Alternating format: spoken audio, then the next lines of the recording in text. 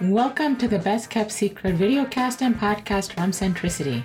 If you're a B2B service professional, use our 5-step process to go from the grind of chasing every sale to keeping your pipeline full with prospects knocking on your door to buy from you. We give you the freedom of time and a life outside of your business. Each episode features an executive from a B2B services company sharing their provocative perspective on an opportunity that many of their clients are missing out on. It's how we teach our clients to get executive decision makers to buy without being salesy or spammy. Here's our host, the co-founder and CEO of Centricity, Jay Kingley. I'm Jay Kingley, co-founder and CEO of Centricity. Welcome to our show, where our guests share their provocative perspective on what their target market is missing out on. I'm happy to welcome to the show Nick Kobayashi of Open Door Consulting. Open Door Consulting is a career coaching company helping employees achieve career objectives through professional mentorship. Nick is based in Colorado Springs, Colorado. Welcome to the show, Nick. Thanks, Jay. It's a pleasure to be here today. Nick, I have had the pleasure in my career of being both an employee and an employer. And one of the things I learned that's the hardest thing to be an employer is having employees. I mean, if you step back and you think about it, the challenge with employees is we're dealing with human beings. Just like snowflakes, no two of us are alike. We have different goals, we have different motivations, different aspirations, different personalities. And trying to manage that as an employer is very, very challenging indeed. As an employer, one of the challenges is if you get it wrong, people get upset, people get disgruntled, and people leave. Turnover is very disruptive financially, it's disruptive organizationally, and it's disruptive when it comes to delivering your service to your clients. So every employer shares the goal of having very low turnover, of keeping staff who are critical and essential to your operations, but we often struggle to figure out how best to do that. So we're in a situation where we read a lot about this environment called the Great Resignation. We're in a very tight labor market. So there's lots of demand for staff. Employers are struggling to hold on to key staff. Nick, as one of the best career mentors out there, what is going on? Yeah, thanks, Jay. I think with all of the statistics and surveys that are out there right now, what I'm seeing, in addition to all of the feedback that's out there, a lot of employees are leaving just because they don't see a path for growth. And individuals just are really unsatisfied with their path for career growth. Nick, what's causing this feeling among employees who aren't seeing a bright future for themselves? Well, honestly, Jay, it goes back a couple of decades. If we go all the way back, the early 80s, the shift in the employer-employee relationship really changed. Before the 80s, really even before the 70s, the employer-employee relationship was one where the employer took the stance that it was their responsibility to give the employee the information, the education, the training that they needed. Along with that came this responsibility and kind of this burden and this relationship to develop employees. And that relationship also kind of budded this long-term and lasting relationship, so that the employee was engaged and stayed longer, in lasting into the 20 and 30-year mark. But in the 80s, politically and socioeconomically, that shift happened in the 80s, where now all of a sudden employees or employers started treating employees as commodities. And then when economic times started to decrease, employers could start laying off employees. If the economy tanked and you could lay off an entire division of employees to save the company, they would do so. And now as we get into the 90s and 2000s and we start talking about employees as A players, we start using this analogy of sports. employees are even looked at as sports players on teams where they're kind of traded and given away as commodities to other teams and competitors. So that relationship really changed. And along with that relationship, that mindset changed even when it comes to training and development, where that development and responsibility has now moved to employees instead of employers. I had my first full-time job as a chemical engineer for DuPont back in 1983. So I was sort of at the back end of that time when the employer-employees said, we're going to be in this for the long run together. And I can remember within, I would say, the first month, I realized that working as an engineer was not for me, and that I was much more interested in business and marketing. But here I was, deep in the technical part of the organization. And I said to myself, I have to get out of here. So in 2 years, I will make my move. Because back then, 2 years was the minimum time you had to stay on the job so that you weren't viewed as a job hopper, which would hurt your abilities down the road. And I ended up staying for 3. But then as the decade wore on, and as we got into the 90s, as you said, I started to have a lot of friends from my time at DuPont, and they started moving, sometimes involuntarily, sometimes voluntary. And when I would speak to them, I really got a sense of how the relationship was changing. And from what they felt and from what I have understood, it really was initiated by the employers. And you can call this karma, because what goes around comes around. And if you treat your employees like commodities, then they are going to treat the employers like you're all equivalent dime a dozen, and you're a commodity. And now we have this much more of a, if you will, free agency system where there is no such thing as loyalty. And if one side believes the other side has breached their promise, they're going to act immediately. Unlike myself, who felt like, well, I had a minimum of a 2-year unwritten commitment. Given what's really at the root cause of this issue of employees leaving, what do you do about it? You know, every business, I think, and especially small businesses, really need to establish some sort of talent development program for their employees. If they're not doing it, if your business isn't doing it, then you're really behind the times. It's a responsibility that employers need to start picking up. And it's something that businesses, especially large and successful businesses that are at the forefront, are already recognizing that they need to do. And it's something that's kind of being signaled with benefit packages in terms of, you know, paying for tuition reimbursement and things like that. That we're seeing on the HR front. But it goes even deeper, where you have some large employers that are creating kind of their own internal university programs and training and development programs and things like that. And even those key corporate buzzwords that we hear about, like succession plans and things like that, we've been hearing for years. But if you're not doing it or haven't been doing it for years, you really need to implement some sort of conversation or program already to get on board with it. When you think about these talent development programs, the pushback that you'll sometimes get is, why should I invest in employees when they're not going to stick around?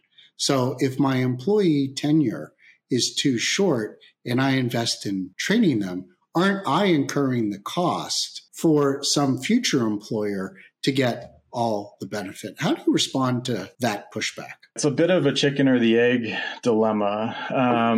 But, you know, in all of the training and data that's out there, the statistics that I've found, out of 40% of the employees that leave in their first year, 40% of them leave and cite poor training. When I hear that argument saying, you know, we invest all of this time and money into employees and then they just leave, I start to ask questions about what training programs look like, how effective they are, and start asking the questions around what material is being trained, whether it's on the job, whether it's all digital, whether there's any kind of relationship, whether it's culture based.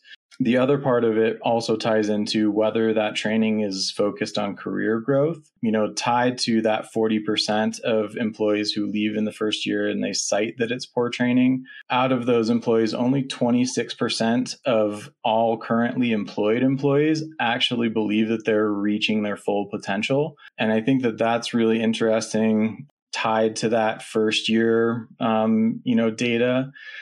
And then Clear Company also did a recent study as well, citing that 76% of employees that were currently searching for jobs said that they're looking to advance their careers. So, with this whole Great Resignation, we have employees that are in the market that are either employed or unemployed, and they're looking for jobs, not because they're looking for lateral movements, but they're all looking to make moves vertically. Nobody is looking to just stay where they are. Everybody's, feeling some sort of stagnation in their current role, and they're looking to move up. And then the other interesting statistic kind of tied to that 76% is that companies who invest in training and development see an average 24% higher profit margin than companies that don't invest in training and development. So you're kind of seeing that trade-off between, those employees that are looking and the companies that are seeing higher profits. So, when you're looking at that chicken or egg scenario of we invest in, whether we want to invest and then see employees leave, you have to start looking at whether you are investing the training in the right areas, or whether you're just giving them the bare minimum to do the job. And that's really the questions that would need to be asked about the training programs. So this is what my takeaway is from what you've said so far, is back in the 70s and 80s and accelerating in the 90s, aughts, and continuing, was this idea of employers treating employees as commodities and then being shocked when the employees have no loyalty back to the employer. Well, let's not make that mistake again when it comes to career development. And it isn't chicken and the egg. It's what you're saying. It sounds compelling to me, is as an employer, part of the cost of employment is developing your staff and investing in them, giving them the tools, continuing to allow them to be relevant, continuing to give them opportunities that align with their passion and what it is that they want to achieve.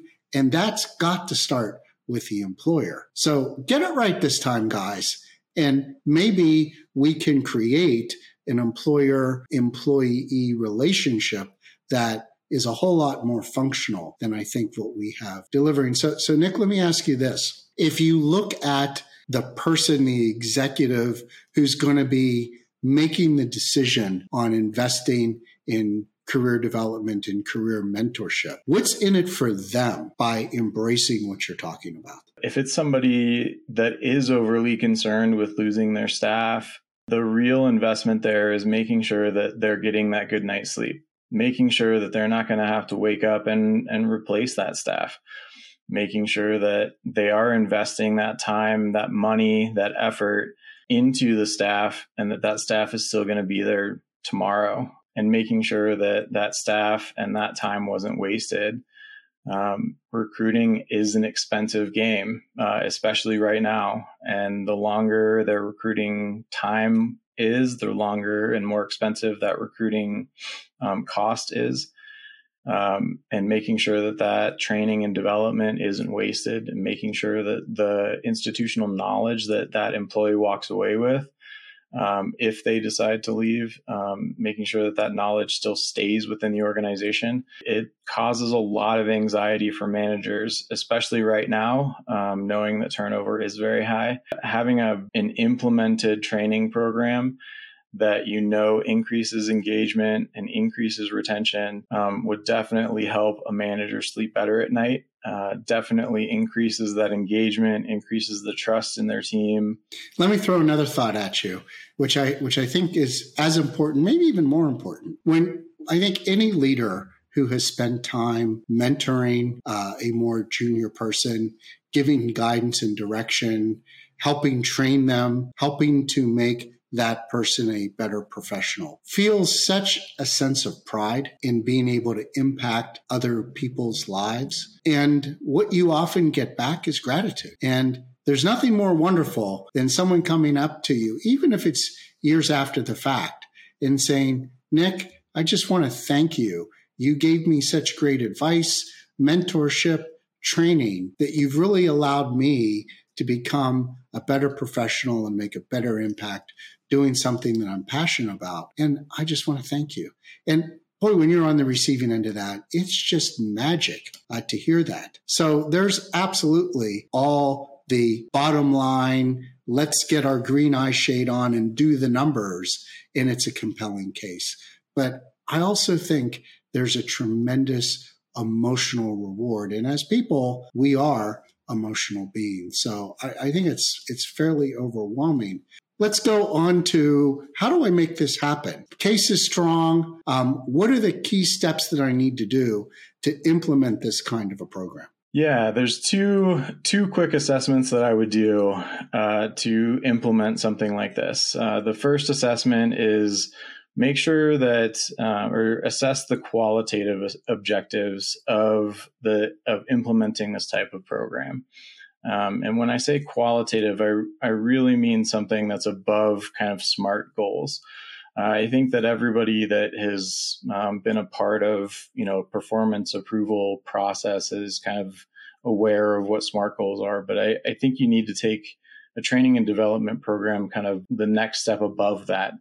And so, you don't want to be in the realm of quantitative where you're saying, we want to implement this to reduce turnover. You want to really take this to an objective level, not a goal level. So you want to take this to a quantitative level where you're saying, we want to prepare this employee to be the next supervisor by including them in crucial conversations or disciplinary conversations or developmental conversations with line level staff. And that can be very challenging because of all the implications that it implies. They may be sitting in on very difficult conversations with peers, et cetera. But that's the type of assessment that needs to happen. The second assessment is challenging in its own right as well, because you have to honestly assess if the right knowledge, experience, and tools exist within the company to actually achieve those objectives. And what I mean by that is really take a look at whether you have the current managers and supervisors in the organization, in the company, to actually achieve that level of coaching, mentoring, and leadership to prepare that next level of, management, leadership, and mentoring. And it's very similar to succession planning, where you have to sit down and say, all right, do we have somebody to replace our CFO? Not just from a finance and skills perspective, but do we have somebody that can really lead the organization from a financial management perspective? And that can be difficult because sometimes the answer is no. And you have to go and either develop those skills or you have to look outside the organization. And that's very difficult. The third thing is you have to commit to the investment of time. And this is almost the most crucial step because I believe that any dog of any age can learn a new trick, but it takes time, patience, and a willingness to teach and to learn. But if Malcolm Gladwell's 10,000 hours is true, then it takes 9 years to master a professional craft. And if you adjust that curve for employees, you're looking at a minimum of 6 months to a year to master just the proficiency of things. So you have to also adjust that curve for employees and make sure that you're looking at that curve for new employees. And a lot of employers want to make that curve maybe a month or 90 days, and they may not want to commit to a full 6 months or a year if somebody's really struggling to pick up skills. It's not often you get a second chance to do something right. Employers blew it in the late 80s and 90s into the aughts. Now there's a chance to reestablish a very constructive, mutually beneficial relationship with their staff along the lines that you're talking about, doing what it is that you suggest. So we're going to take a quick break, and when we come back, we're going to learn a bit more about Nick. Are you wondering how much longer you have to grind and chase for every lead, conversation, and client? Would you like clients to knock on your door so you no longer have to pitch, follow up, and spam decision makers? Well, Centricity's Category 01 program uses a proven 5-step process that will help you get in front of the decision makers you need by spending less time doing all the things you hate. It's not cold calling, cold email, cold outreach on LinkedIn or any other social media, or even spending money on ads. But it does have a 35 times higher ROI than any of those things, leveraging your expertise and insights that your prospects and network value. The best part, even though you'll see results in 90 days, you get to work with the Centricity team for an entire year to make sure you have all the pieces in place and working so you can start having freedom of time and a life outside of your business. So email time@centricityb2b.com to schedule an 18-minute call to learn more. Welcome back. We're talking to Nick Kobayashi of Open Door Consulting. Let's find out a bit about Nick. Nick, let's start with, what are the pain points that you solve for the clients that you work with, and why do they need you to get rid of the pain? I work with professionals who are looking to fix that little something missing in their professional lives, and really just to help equip them to take the next step. I provide that little inside perspective on how to negotiate job offers, prepare for interviews, even if it's changing careers entirely. Just, if they want to pull the e-brake and make that 90-degree turn. And even if it's just preparing for retirement. I've also had a lot of conversations with executives about what that shift looks like. A lot of executives that have been, working those 70, 80 hours a week and are not really sure what they're going to do when their calendar isn't full and managed by their assistants.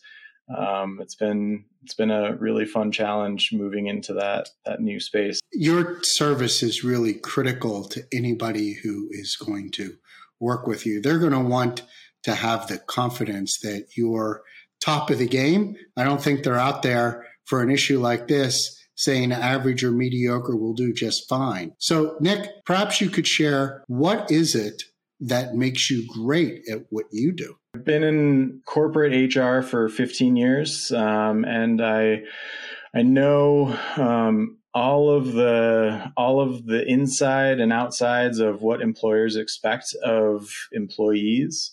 I know all of the ins and outs of applicant tracking systems, all of the questions that interviewers will ask, all of the negotiation tricks that HR and employers will ask. I know all of the ins and outs of benefits and everything else. So I know kind of the other side of the table, which helps me get that inside track on helping my clients to then negotiate their way and ask the right questions. And so I give that kind of empathetic response to all of those questions. And I've also been an employee too. So I know all of those hesitations and fears that people feel when they don't know what to ask or if they should ask in those spaces. So I can give a lot of those answers to say, yes, you can ask for this, or here's how I would ask for this, so that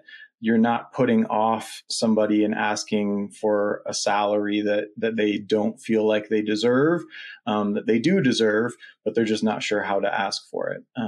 So it's a really neat way for me to use my expertise in corporate HR and also help out the employees that I've been helping out for 15 years. Well, I encourage our audience to go to your LinkedIn profile, Nick.